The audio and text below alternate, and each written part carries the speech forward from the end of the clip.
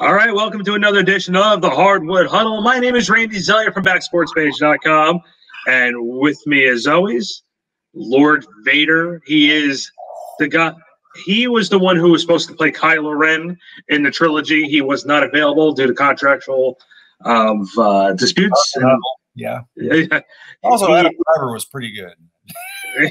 He is the king himself. He is Bill Ingram. Bill, what is up, my friend? It's good to see you.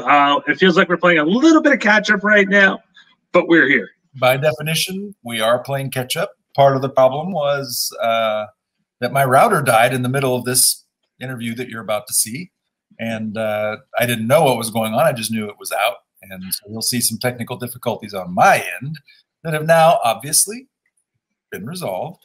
So. Mm-hmm. Well, but the funny thing with this interview with John Michael was before we went on air and a little bit during the interview itself, I couldn't believe how many Major League references we had in this interview from the movie Major League. We just had, I don't know if Bill, if you heard it during the interview where we said when the Cavaliers officially won the championship, I asked him if he did oh my God, the Cavaliers did it, and did the whole thing where he did the arms that Bob Uecker did in the second one. Right. So, but with all joking aside, yes, today's show is about the 2016 Cleveland Cavaliers. Just to set the background and the backstory a little bit, LeBron James came back to Cleveland in 2014 for the 2014-2015 season. The team made the NBA Finals, but against the first round against the Boston Celtics. Kevin Love went down with injury, and in Game 1 of the NBA Finals, Kyrie Irving went down. So it was the Golden State Warriors versus the Cleveland Cavaliers. So that's pretty much how it ended up. And Bill, going through the journey of this season, of course, David Blatt getting let go and Ty Lue getting promoted. It was a very interesting story, the Cleveland Cavaliers from 2015-2016. Well, first of all, when you see the highlights of people out in the parking lot sweeping up ash and then trying to glue back together those LeBron James jerseys that they had burned this season. Well, I think, really the thing that this particular team highlighted for me and the run that they had is that winning a championship, and Shane Battier talked about how hard it is to win a game. Just winning one game in the NBA. When he was on our show, he talked about that's so difficult, people don't appreciate it. Winning a championship, you have to have the right players on the roster, of course, but it's not just that. You have to have the right chemistry, and at the end of the day, and this will absolutely determine this year's NBA Finals, you got to have health. I mean, if the Lakers are healthy when the ball goes up on the playoffs and LeBron and AD, who cares about the rest really, but if LeBron and AD are healthy throughout the playoffs, the Lakers are going to win the championship. They just are. But if one of those guys goes down, now it becomes, well, who's healthy? Are the Utah Jazz? Is their backcourt healthy? Is Kawhi Leonard and Paul George, are they willing to play 16 games in the postseason? There's so many factors that come to play. But the one thing, you can control effort through coaching. You can control a lot of different things, game planning. You can control so many things about the game. The thing you can't control is injuries. They're going to happen. And when they happen is what determines the outcome of your season. Even if you're like the most amazing team in the Eastern Conference and you come in, you get hurt, bam, you're done. And that's what happened to the Cavaliers. Even though, hey, the Warriors were just – they could have won anyway, and they did. We saw the Warriors, but that's the one thing that just kills you. And by the way, we would like to apologize to Kyle Kuzma and some of the other members of the Lakers. You do matter. They matter, but I mean, you have a choice. Injured or Anthony Davis is getting injured. Sorry, Kyle. I'm just saying I don't want their feelings to be hurt if they're watching the show. Kyle, you do matter. We do like you. But and one of the things that we talked about with John was the signing of the offseason that year of Richard Jefferson, on what he meant to the team, both on and off the court. And like you said, the aftermath of this was, Kevin Durant, the following season, signs with the Golden State Warriors. The criticism that he still takes to this day of saying, hey, you left your team to join somebody else's team to win a championship. what's the best way of saying this without being like offensive to those Kevin Durant haters and LeBron lovers? Look, LeBron left Cleveland to sort of get an education on how to win in Miami. That's like reality. We can say what we want about LeBron James, but that's what it was. He went to Miami to learn how to win. So Kevin Durant went to Golden State, I think, to learn how to win. You know, because when you have two young players, really three, because Harden was there, and you know, if you have two guys that neither one know how to win, look at the Celtics right now. The Celtics have incredible talent, but not one of those guys knows how to win. That's what we haven't. So the thing I think is ironic, and I'm a Durant guy. I knew Kevin before he played in the NBA, used to hang out with him during the draft. We sat in the hotel, talked to him about who they needed to draft. He'd text Sam Presti and say, hey, you need to draft this guy. And then sometimes they would, and we'd be like, nah, we built this Thunder team, you know. But so I'm a big fan of KD, even though he's gotten a little soft on the whole social media. He worries too much about that, but he's a good kid. Just you want any player in the league can take the last shot in a game where you have to have a three-pointer to win the game. You want Steph or KD. It's not LeBron. That's not the guy. But KD, oh my God, he's just gonna make the shot. Yeah, and you go to Brooklyn because you leave Golden State because you want to. This was what we heard from him. You want to win your championship on your own team, but then you get Kyrie Irving, you get LaMarcus Aldridge. You go down this list of. I thought you were going there to. Then you get James Harden, you get Blake Griffin. What was that about leaving Golden State to go win on your own team? That didn't make any sense to me. You should have stayed in Golden State. You should have a couple more rings already. Or go back to OKC. Oh, sorry. Well, with that said, though, I am not going. I was shown a different perspective on the Kevin Durant going to Golden State situation. People say you have to look at it like the way like LeBron did when going to Miami to learn how to win. You know, Steph and Clay are good leaders, and as much as we all hate him, so is Draymond. And you know, Draymond is one of those guys who we mistake his passion for cockiness, and I think that's a real big testament. And I don't like Draymond whatsoever, but I'm giving him a compliment. So. With all that being said, though, you know, we sat down with. But if I'm putting together a championship team, I like him. Yeah, if he's on my team, I am cheering. I have a big "We Love Draymond" sign. I'm buying his jersey. I give him a high five. I ask for his autograph. If he's playing my team, he's getting the old "F you" and get off of my court type of mentality. So let's, you know, like Bill said before, he had some technical problems. During this interview, I did the best I can to sort of pick up where he was leaving off, and John was great, and we always enjoy having him. The original plan was to have him and Bob Fitzgerald on from the Warriors to make this a little group discussion and maybe get some virtual punches going, so we don't do some really we're all social distancing still. But with that being said, I hope everyone gets to enjoy this part of the Hardwood Huddle.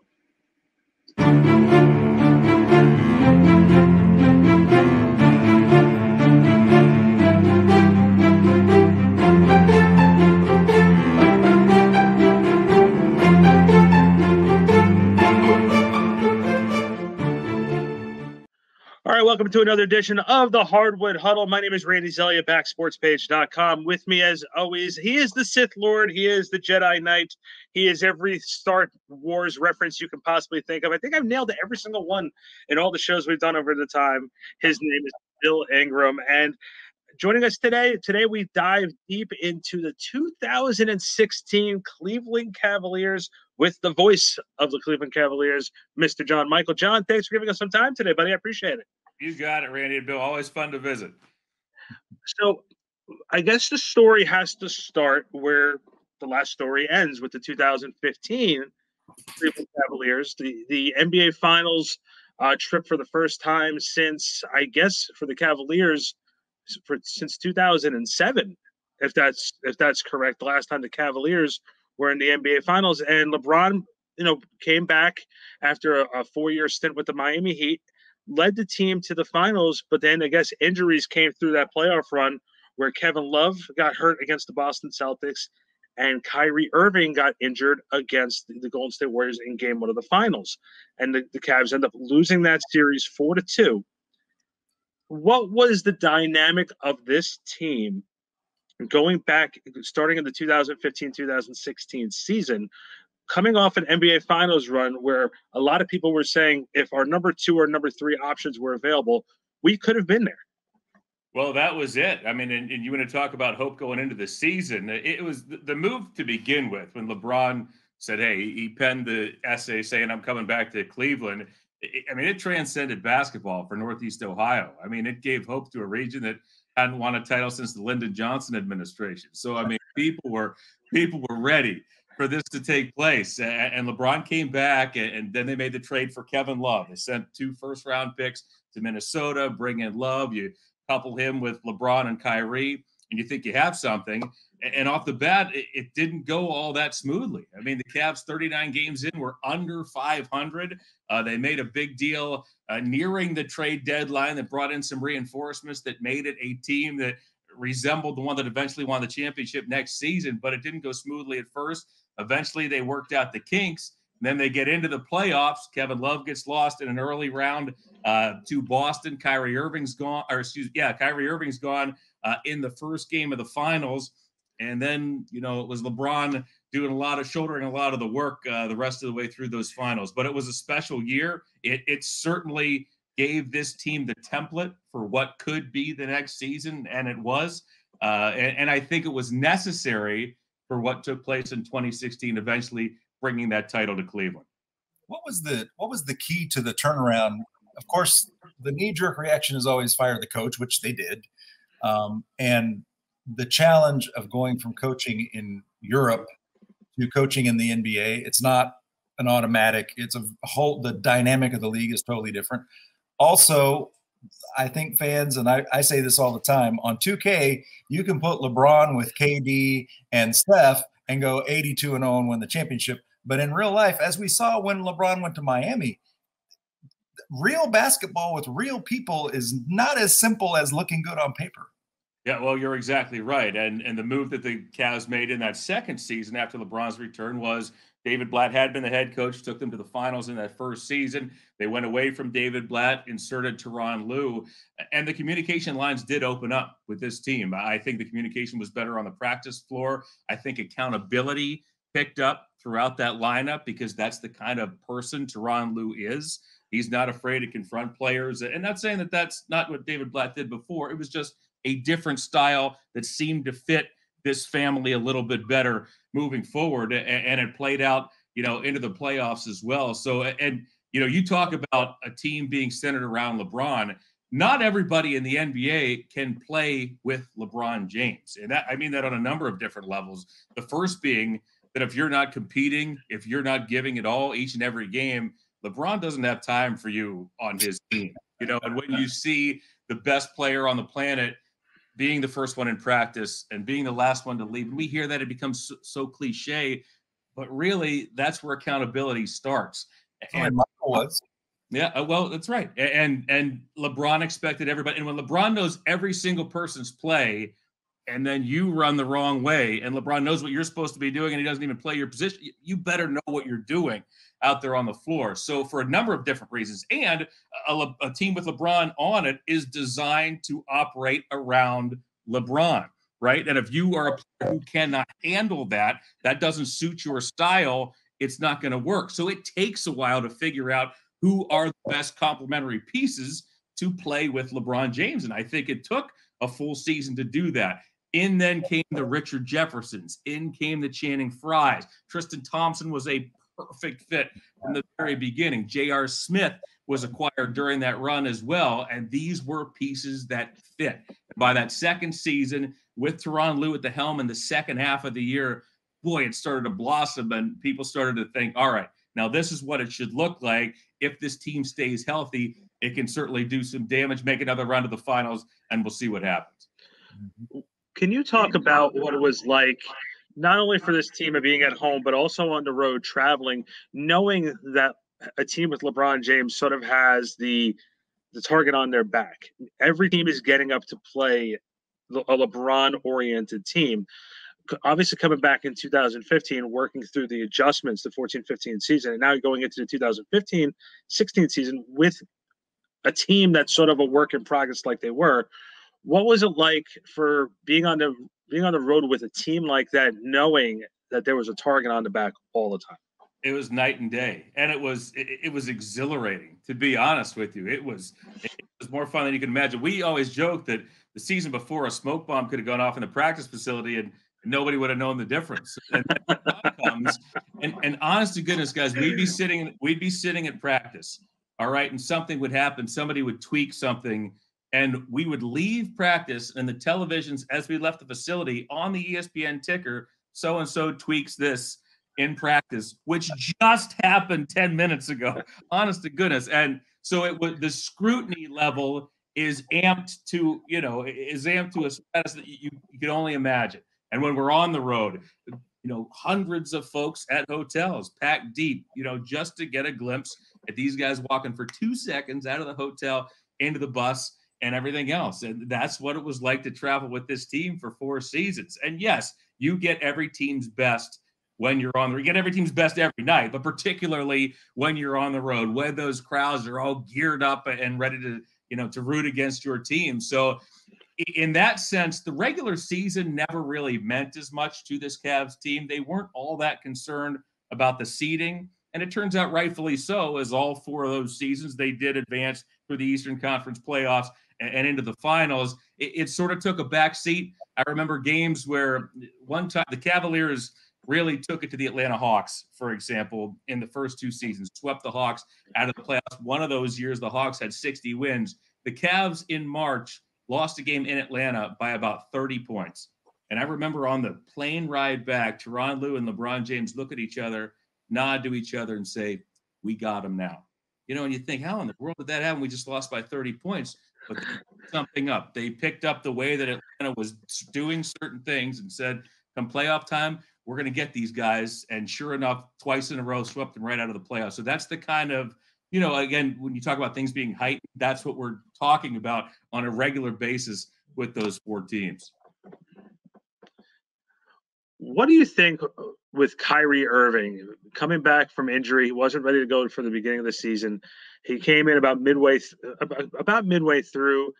And man, you want to talk about a guy at that time frame just didn't get the love that he deserved at that point in time. Kyrie ended up being so valuable during the year. What was it like for him? I remember, just to go a little off topic, the season before, I think it was the second or third game that he played with LeBron. He played Chicago, and he was mic'd up. And he said during the timeout, he goes, "This is what it must be like to be in the playoffs," because he felt an intensity there. From where you remember seeing Kyrie start to where he was at that point, how much of a player did he change?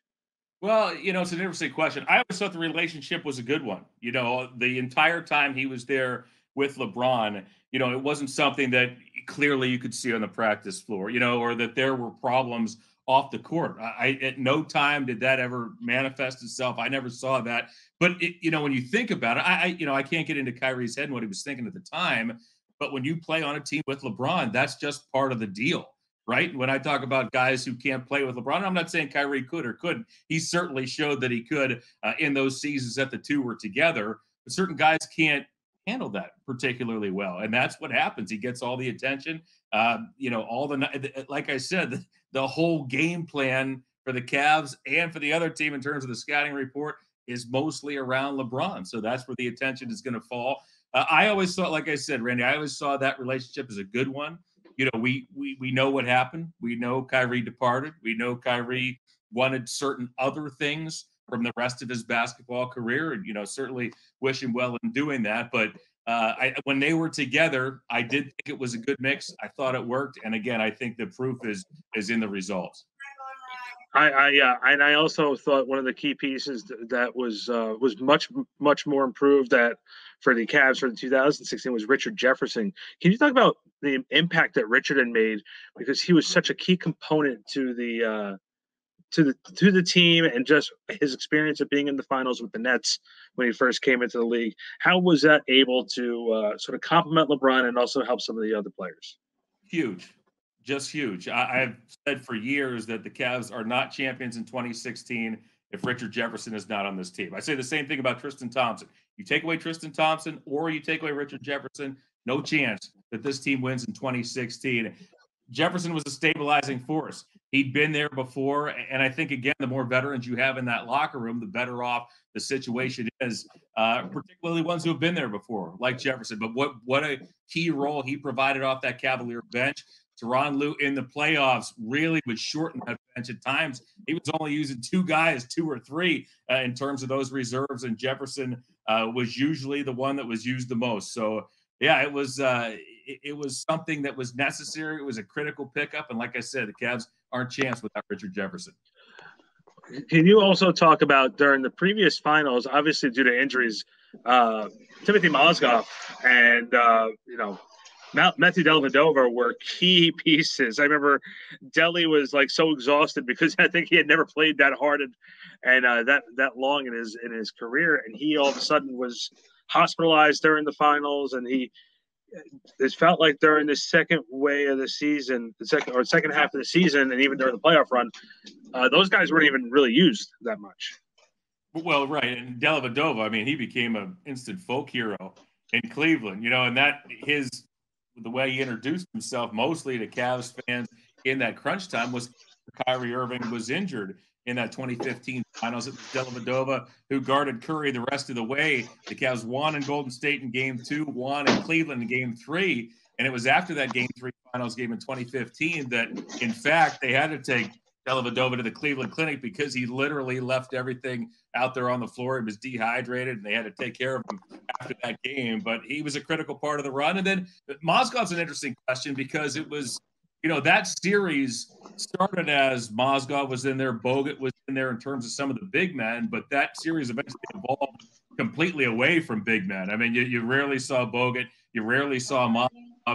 It was more of a perimeter-oriented series. So, yeah, while Mozgov was a big piece, was he used as much in the finals runs? Certainly not.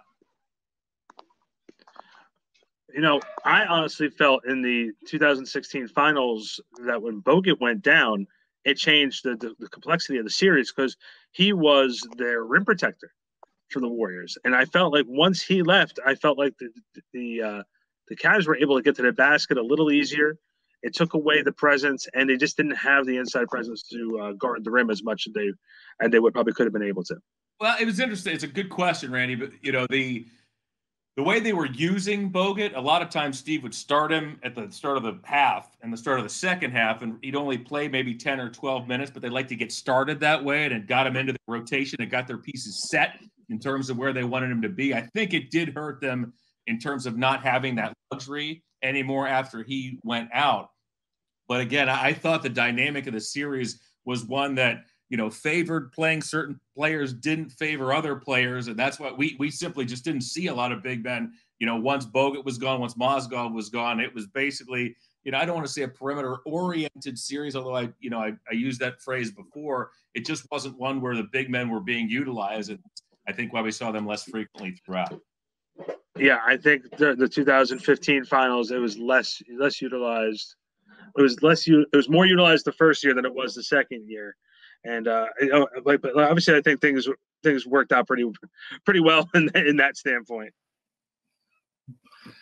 Sorry, y'all, I'm obviously having connection issues, but one thing I think when I look at this, I think Bill froze again.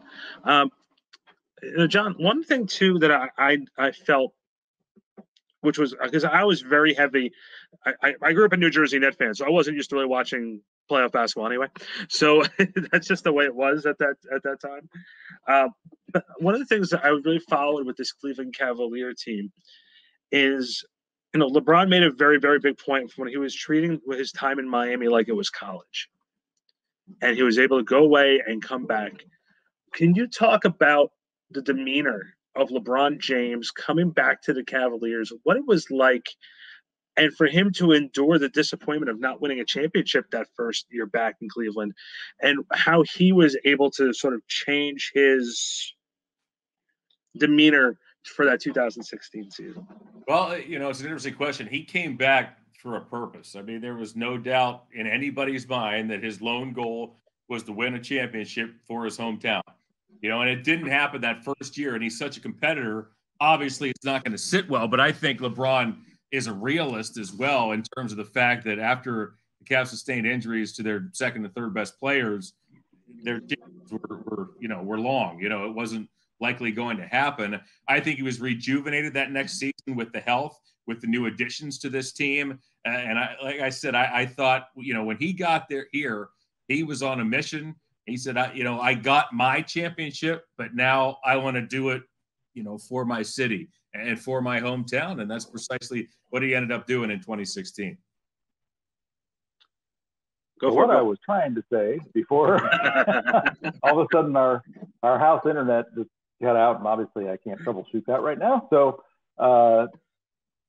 you have different people who step up. And I thought the thing about this Cavaliers team, you're going to get what you're going to get from LeBron and Kyrie and Kevin Love, but you had so many pieces who could step up in a given situation and win a series for you or win a game for you, because it's never just about the stars on a team. It's always about the supporting cast. Well, you're right. And to me, I start with Tristan Thompson. He was the perfect fit for that ball club, because what they did, they told Tristan is, look, be aggressive on the glass, go get the ball and give it to somebody else. And that's what Tristan did, on the offensive end. And defensively, they basically told him, look, do what you do. But a big part of why the Cavs were able to have success against the Warriors in 2016 was because of Tristan's versatility and switch ability on the defensive end. If you look back at those games in the finals, there were stretches where he would get switched on to Steph Curry and have to defend him 6, 7, 8 seconds in a possession. And most starting power forwards are not capable of doing that anywhere on the floor, let alone on the perimeter. But because he was able to do that, Tyronn Lue was able to play certain defenses, to free up the Cavs in other areas. And that was critical. I mean, Tristan's effect on that series, you cannot look at a box score and determine just how important he was. Thompson was critical to the Cavs' success. And I mentioned earlier, J.R. Smith, the Game 7 in 2016, he comes out in the second half. Cavs were trailing by 6 or 8 points. He comes out in the second half and buried a couple of threes and got the Cavs back even in that ball game. And, it was just back and forth from there the rest of the way. And Smith's impact in the earlier rounds is key. It's not rocket science. The guy can hit 3-point shots. When you have LeBron James and he's driving, you either have to commit to stopping LeBron in the lane or you have to spray out the shooters. Most coaches decide to commit to LeBron. He hits the shooter, you hit the three, and it's curtains. And that is what J.R. Smith did time and time again when the lights were the brightest. So he, too, was a critical component of what the Cavs did during that 2016 run. Do you feel that he is not appreciated as he should be for the contributions he made to this championship team? Who, J.R. Smith? Yes. I think that the folks here in Northeast Ohio appreciate JR just for that. I believe that. And you want to talk about there are players that you see around the league when you don't cover them personally that you think about a certain way. Like, I'm not sure I'd be that big of a fan of this guy, and it gets to your team and you see a completely different side of him. And it's shocking. And J.R. Smith is one of those people. J.R. Smith was one of the most liked individuals in that locker room, not just because he was, he did what he did on the floor, but because he was a good guy. He made everybody laugh. He was fun to be around. He was a terrific team. Ask anybody who played with J.R. Smith. They'll tell you what a great teammate J.R. Smith was. Kendrick Perkins is one of those guys too, by the way. Yeah. He's playing for different teams. He has that scowl. He's always, bumping into people and everything else. You think, my goodness, Kendrick Perkins comes to the Cavs. I'm like, this is one of the nicest people I've ever been around in my entire life, So there are those people in the NBA that fit into that category. To me, J.R. Smith is still beloved here in Cleveland. He had his shirt off for a full week and a half after the Cavs won the championship. Nobody's ever going to forget that. That's etched upon everybody's mind. So, talk folk hero status. Dellavedova's in there, but J.R. Smith's right there as well. Well, there's a reason why he's still in the NBA. The guys that are not liked, the guys who aren't like that, don't have long careers either. You get guys that have that reputation that everybody wants them on their team. And especially a winner, somebody who has that reputation and is a winner, will always have a job until they just can't run the court anymore. No question. And they deserve it. Those guys deserve it. Like I said, they can play when the lights are the bright, good teammates. That's what it takes. That's a big part of what it takes in the NBA. Yep. Can you talk about the reaction of the team when the coaching change was made? It's not easy when that happens. It's really, really not. Can you talk about the demeanor of the team? What was it like behind the scenes? Again, when David Blatt was removed for Tyronn Lue? I think it was a little surprising when it took place, purely because of the team's record at the time, which was an excellent one. But the communication opened up. I mentioned this before. It was different in terms of the way that coaches communicated with players communicated with each other, and I think the overall effect of it mostly was accountability. And I think part of that was Tyronn Lue having a relationship with these guys. You know how it is in the NBA. Typically, the assistant coaches can be the conduits at times between either the head coach and the players, or even the front office and the players. So nearly everybody had a terrific relationship with Tyronn Lue, who had been there before, who had played in the big games. He then steps into that head chair, and that I don't think that communication changed. I think it remained the same. Assistant coach Tyronn, who could call out players, did the same thing as a head coach. And I think, again, the results are, they speak for themselves, because this team certainly picked up, once Tyronn was there, picked up in terms of that communication, and ultimately did what they needed to do. So let's break it down a little bit here. In the first round of the playoffs, the Cleveland Cavaliers made very short work. I think that's an understatement. Very short work. I believe that was the Detroit Pistons. I'm just double. I want to make sure I give you the correct. Okay, yeah. So the Cavs defeated the Pistons in 4 straight games. Was there any concern going in against the Detroit Pistons in the first round? Like from you being courtside for the games, watching the games, what do you remember about that first round series? I remember that was a closer series than it seemed. If you check the scores in that series, there were some close games. I don't think the Cavs going into that series thought we might get hung up on this particular team. And as was always the case, they wanted to get the series done with as quickly as possible because they had older players. They wanted to rest up for the next series. So I think while that series was closer, in terms of the games than some might remember, it was one that I think the Cavs thought they were going to be able to take care of handily. And that is eventually what they did. And then in round 2. Most of those games were, in fact, the last game was a 2-point. Yeah, Detroit gave them handle it for a 4-game sweep. They had to work. Well, John, I don't know if you knew this, but the Cavs at that point became the 5th team since the first round was extended to the best of 7 in 2003 to go 8-0 through the first 2 rounds. I don't know if you knew that. It's a fun little tricklet at that time, but and keep in mind, I was around working with the Nets when they did it back in 2003 when they took out the Celtics and then the Pistons in the conference finals. What I guess the general thinking was at that point in time, because you guys beat Atlanta, you guys beat Detroit, and now you're playing Toronto, and Toronto had a hell of a season that year. Was it, this is the mission and this is what we've got to accomplish to get back to the goal that we need to get to? Or was it more of like we're looking, because I don't think Bill, this will be a good question for Bill from our perspective, because you're in the trenches with the team. We're media people. I had a hard time even taking Toronto seriously as a threat at that point.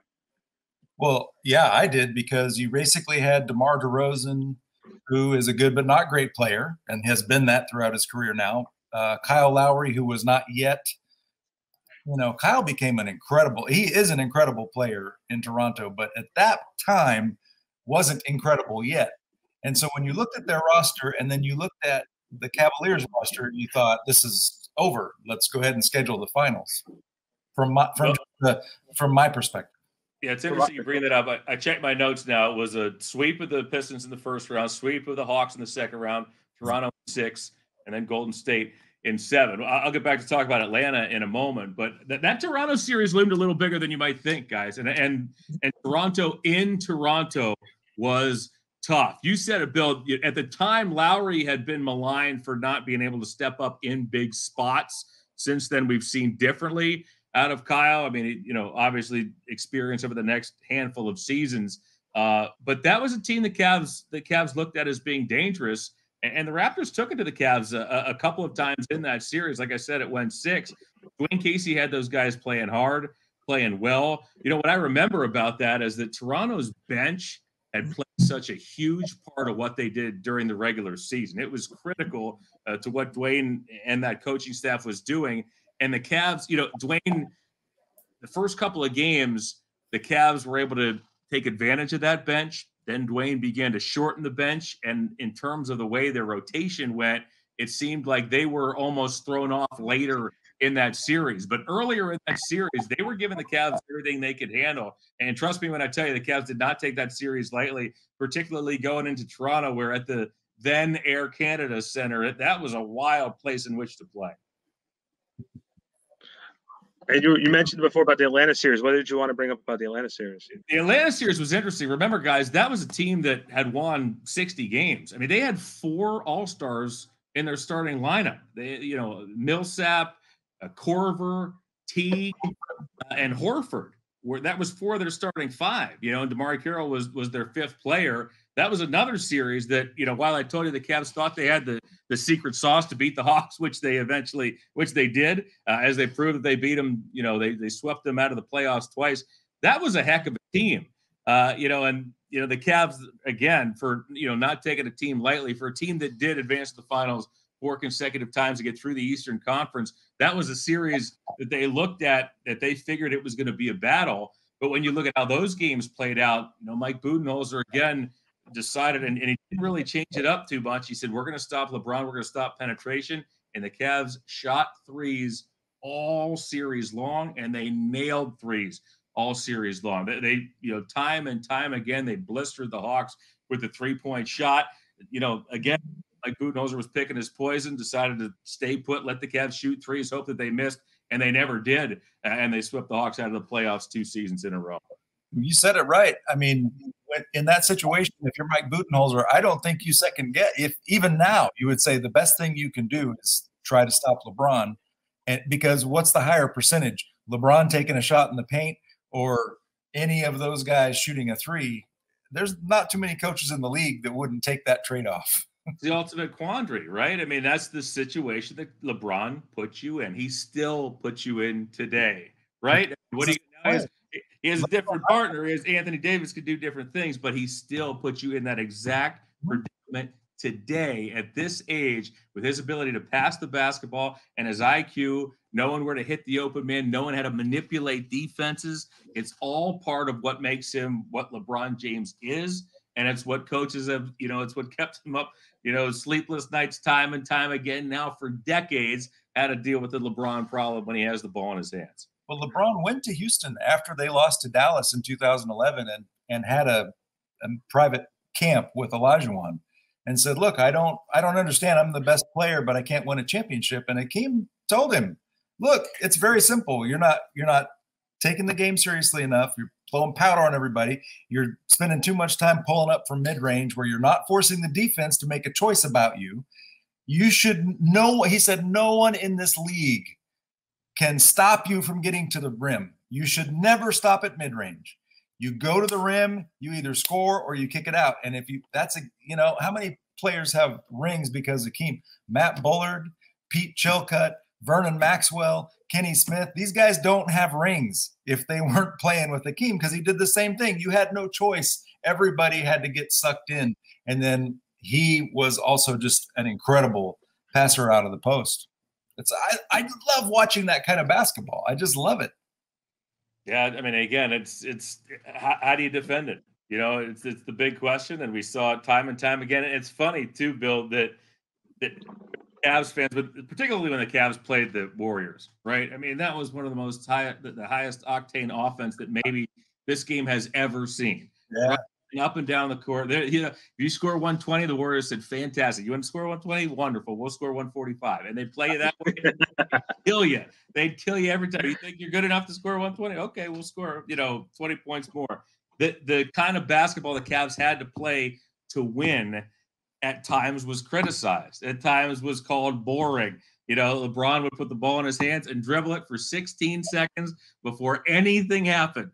But it was all part of the plan. And yes, at times it was when it would result in a 20-footer that was way off the mark. People would go crazy, and I don't believe they're playing this way. And how can you beat the Warriors like this? Game 7 final score 2016 was 93-89. And it'll tell you all you need to know about how they had to play the Warriors and how that series had to be sculpted in order for the Cavaliers to win it. And not only that, we also forget that the Warriors were 73-19 going into that finals. Yeah. Mm-hmm. So that's just something that everyone has to think about. So let's go to the finals. Let's talk about it. This is I was doing a little bit more research. Man, I almost forgot that the first 2 games of this series were absolute blowouts.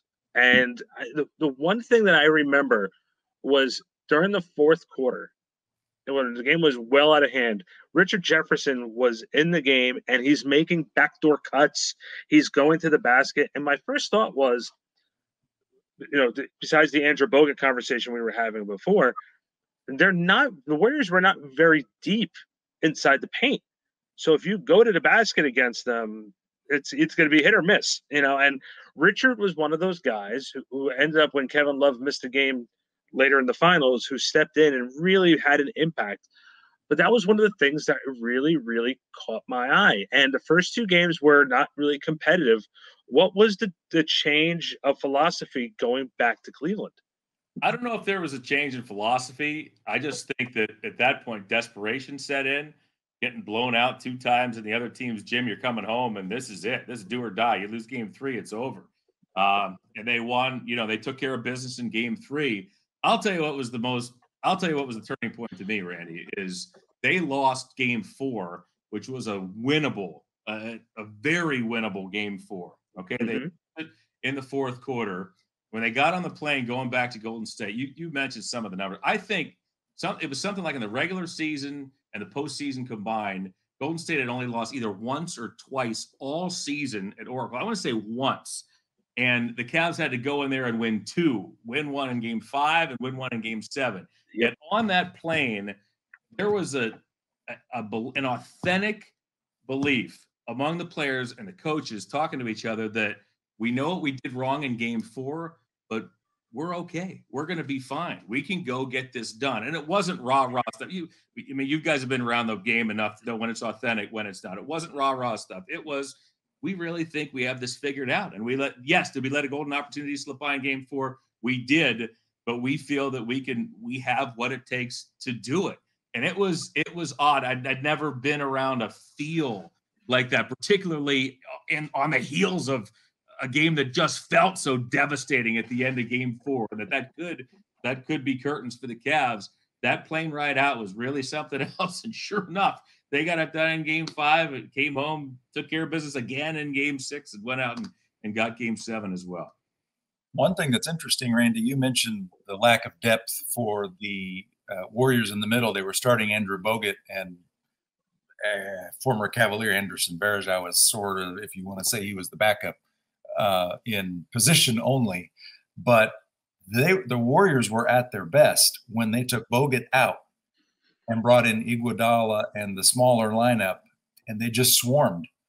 And I think it kind of reminds me of the way the Golden State Warriors played the Mavs the year that the Mavs were the top seed and the Warriors were the 8th seed, and they came in and just small balled them to death and used the inability of the other team to match up, even though Dallas had an advantage with the big guys in the middle, Dirk, but they were able to take an advantage and turn it into a disadvantage.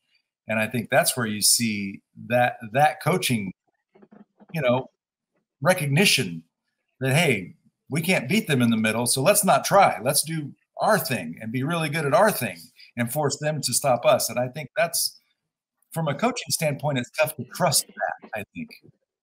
Well, and that's part of what I was alluding to earlier in our chat, is that it turned into a series where, all right, we're not going to go with big guys. We're going to play this thing, swarming, as you put it, Bill. And that, to me, the two things that are the most underrated about those Warriors teams, one was their defense. Everybody sees the highlights. Everybody sees how this team, in a way, revolutionized basketball with the three-point shot and everything else that they were doing offensively. But there was a time where, going into the playoffs, during the regular season, the Warriors not only were number one in field goal percentage, they were number one in opponents' field goal percentage during the regular season. And people forget just how good they were and swarming, to use your words, on that defensive end of the floor. The second was players like Iguodala coming off the bench. Earlier, it was players like Barbosa and Lee, Sean Livingston throughout those four, finals matchups between these teams. The Cavs would do everything they could to deal with Curry and Thompson and Durant and Draymond, and then they'd go take a break, and in come heady veterans, all of whom know how to play the game, high IQs. Here comes Livingston. He knows what he's doing. Iguodala's a pain in the neck. They just come in waves, and there was no time to take a breather. You had to play for 48 minutes, and that's why you want to go up against the Warriors in a 7-game series. You better be ready to go, because they're coming right from the opening tip, and they're not going to stop until the series is over. And that's how it was each and every time during those 4 final series. Got to ask about the atmosphere, Game 7, plane ride, everything about it. Talk. You were with the team. You were around it. What was it like? Something that I think Bill and I will never fully really understand. That feeling. What was that like? Well, I'll start here. With about 3.5 minutes left, that game was tied at 89. And that game remained tied until 53 seconds left. And that felt like 45 minutes, guys. That's the longest stretch of scoreless basketball it felt like ever. It was just missed shots and turnovers. It was like the scene in Rocky 2 where Apollo and Rocky are just hammering each other with roundhouses, and nobody's going down, and the other one hammers each other, just back and forth, and nobody could score. LeBron gets the block, and everything else takes place during that time until Kyrie hit the three-pointer to put the Cavs up for good with 53 seconds remaining in Game 7. And still, and even though the Cavs had a 2-possession lead, ended up winning that game by 4, at no time did I take a deep breath and think, the Cavs got it. At no time until maybe 2 seconds left, then finally everything just overwhelms. It was that tight. And then, from a broadcaster's perspective, you just go. You think you know what you're going to say, but at that point, man, everything just comes spilling out, and you pray it sounds good. You don't know what happened. You don't know what you said. You pray that when you listen back later, it ended up to be something you liked. But you go from that happening to go into the locker room with the champagne and everything else. And you can only imagine. I mean, a kid who grew up liking sports, just like you guys, being in anybody's locker room, let alone the team that you're covering when they win a championship, let alone a Game 7, let alone the first one in over 50 years, in the city of Cleveland. And to see the authentic look on the players' faces in knowing that what they did was so much bigger than them, than just the joy of the moment.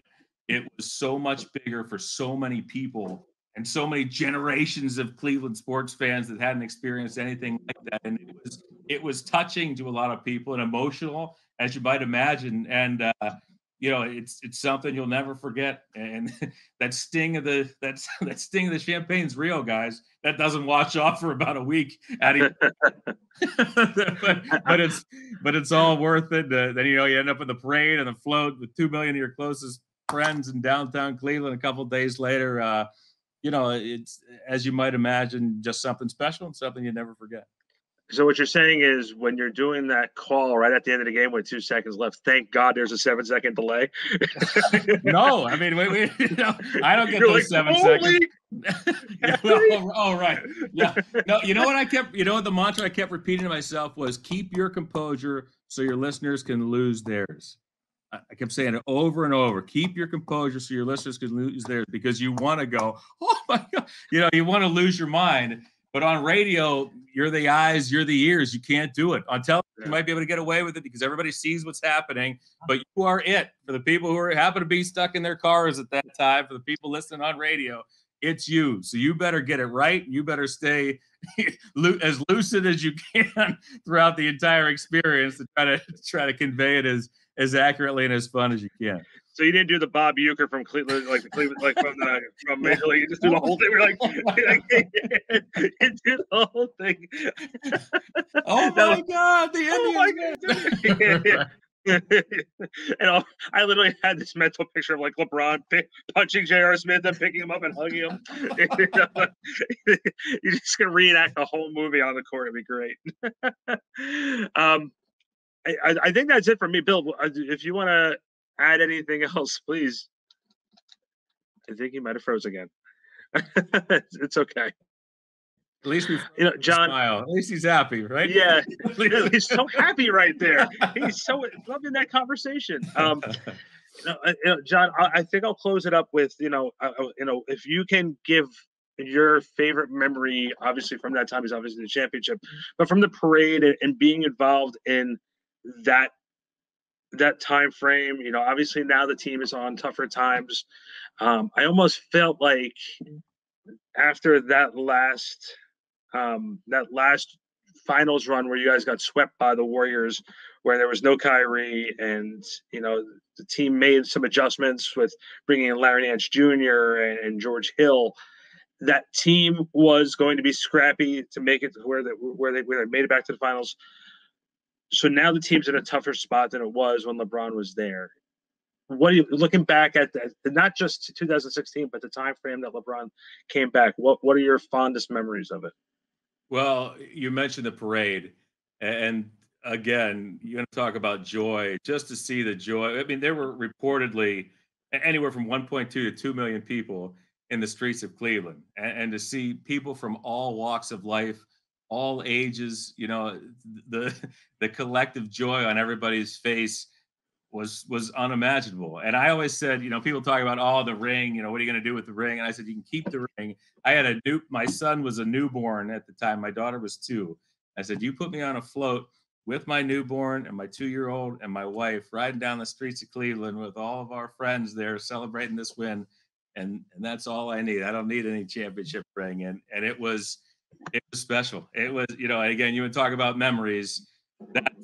That's one of them, just seeing the excitement and seeing almost a weight lifted off the shoulders after 52 years of struggles is something I'll never forget. And you fast forward till now, when I think back to those 4 years, my first thought is, thank goodness they got one.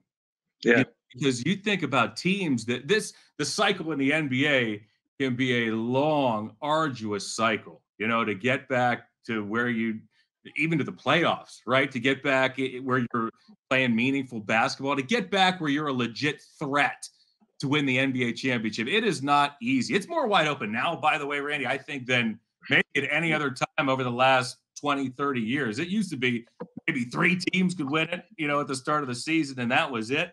To me, it's a little more wide open now, but the cycle is such a difficult one that I think, thank goodness they got a title, because for teams that get there and don't win one. And, even those Hawks teams that we talked about, those Raptors teams, if the Raptors wouldn't have won with Kawhi, they would have gotten close to the pinnacle. gotten wiped out. You think of Indiana got close a couple times, and they're you're back to square one. And New Jersey, look at perfect example. Yeah, New Jersey. Look, John, I don't know how familiar you were with what was going on with the Nets at that time. Yeah, but the Nets had that core. They lost the second round against Detroit in a brutal 7-game series when the Pistons beat the Lakers. But that Nets team, Jason Kidd played that playoff run against the Knicks and the Pistons on one leg. So like to me, being around that franchise, saying to myself, for 2 NBA finals, the Lakers, they just didn't know how to win. They had bad coaching against the Spurs when you're up 11 and the 2 guys that help build your leader on the bench in the fourth quarter. That's just terrible coaching. But like you said, if LeBron would have came back to Cleveland and did not win in 2016, there was no doubt in my mind that 2017, 2018, he would have been looking for a new home. There's that my inner feeling. We'll never know because he got one. I got one, and I know I got to run too, just like we do.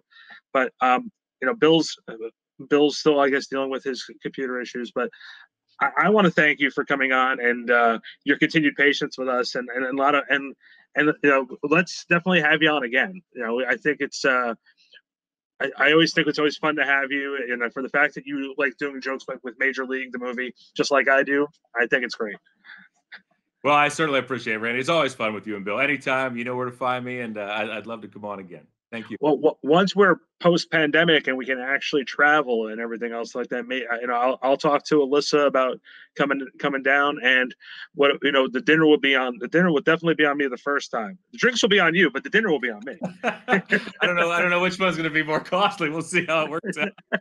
Hey, that's a great plan. That sounds terrific. All right, John, thanks so much for your time as always. And you always have an open invitation to come into the huddle.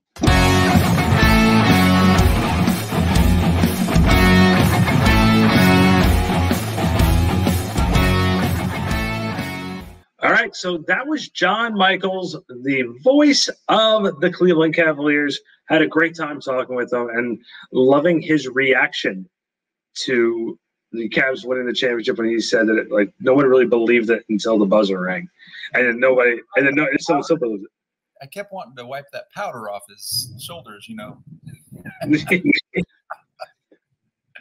Look, yeah, it's funny you say that, and I'm going to tell you one quick story. When I used to do stats with the New Jersey Nets, I used to sit courtside, and again, I'm right at press row.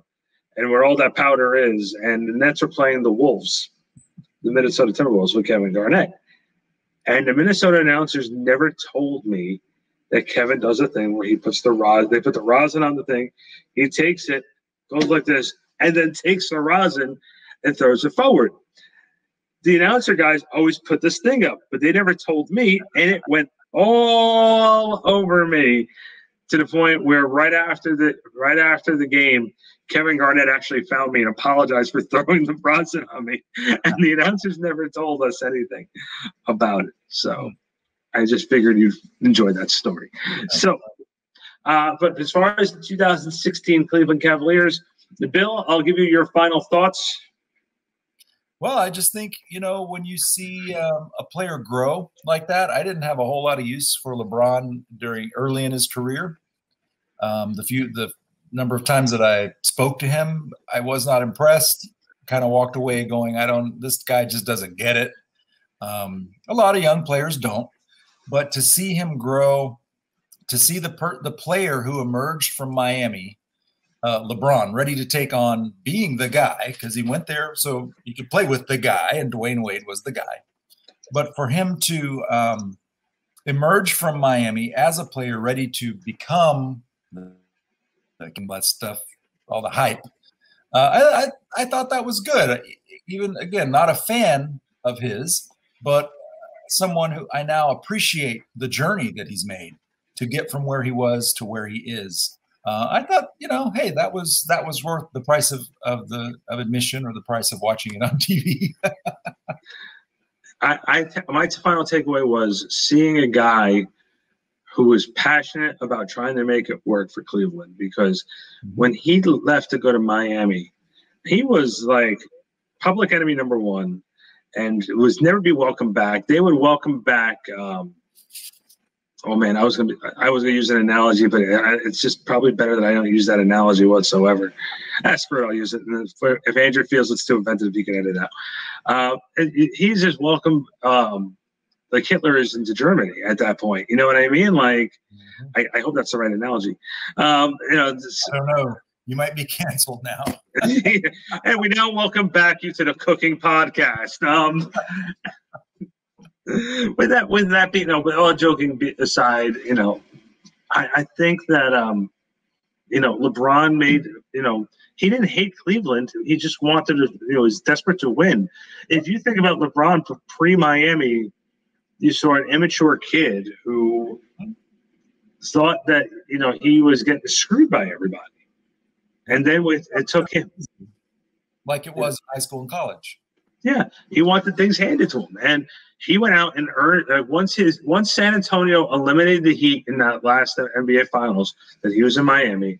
He felt he needed a change. He saw the writing in the wall, Miami, that he was going to have to be the guy, and he said, "You know what? I think it's time to go somewhere else." And he says, "Well, I don't want to go back to Cleveland."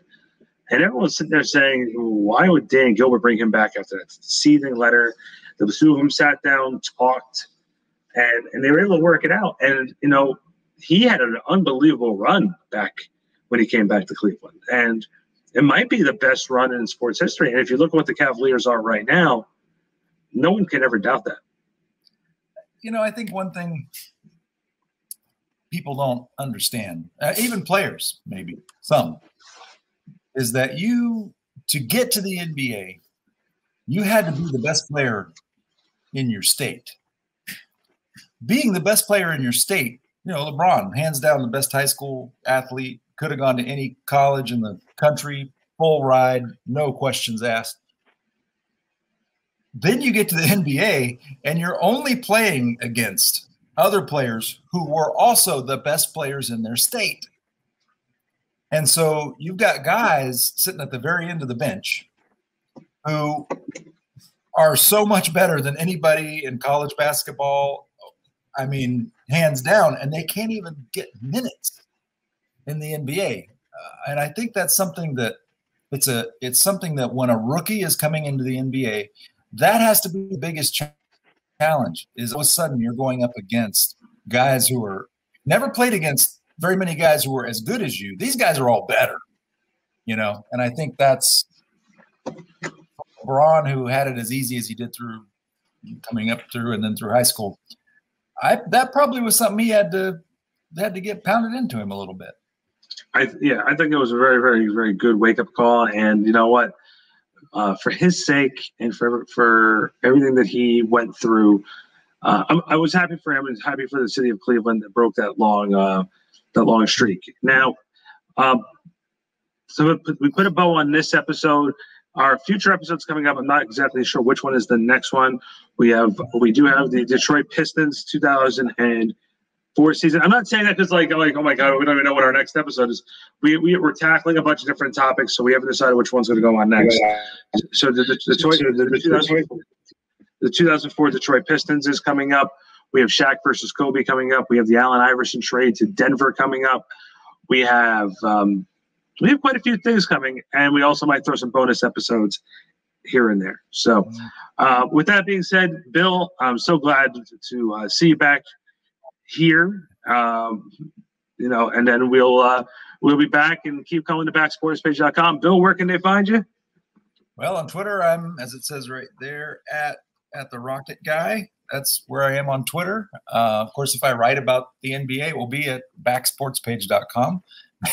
And my personal blog is ishmaelslegacy.com, which I don't ever write about the NBA there, but all kinds of other stuff. So that's where you can find me.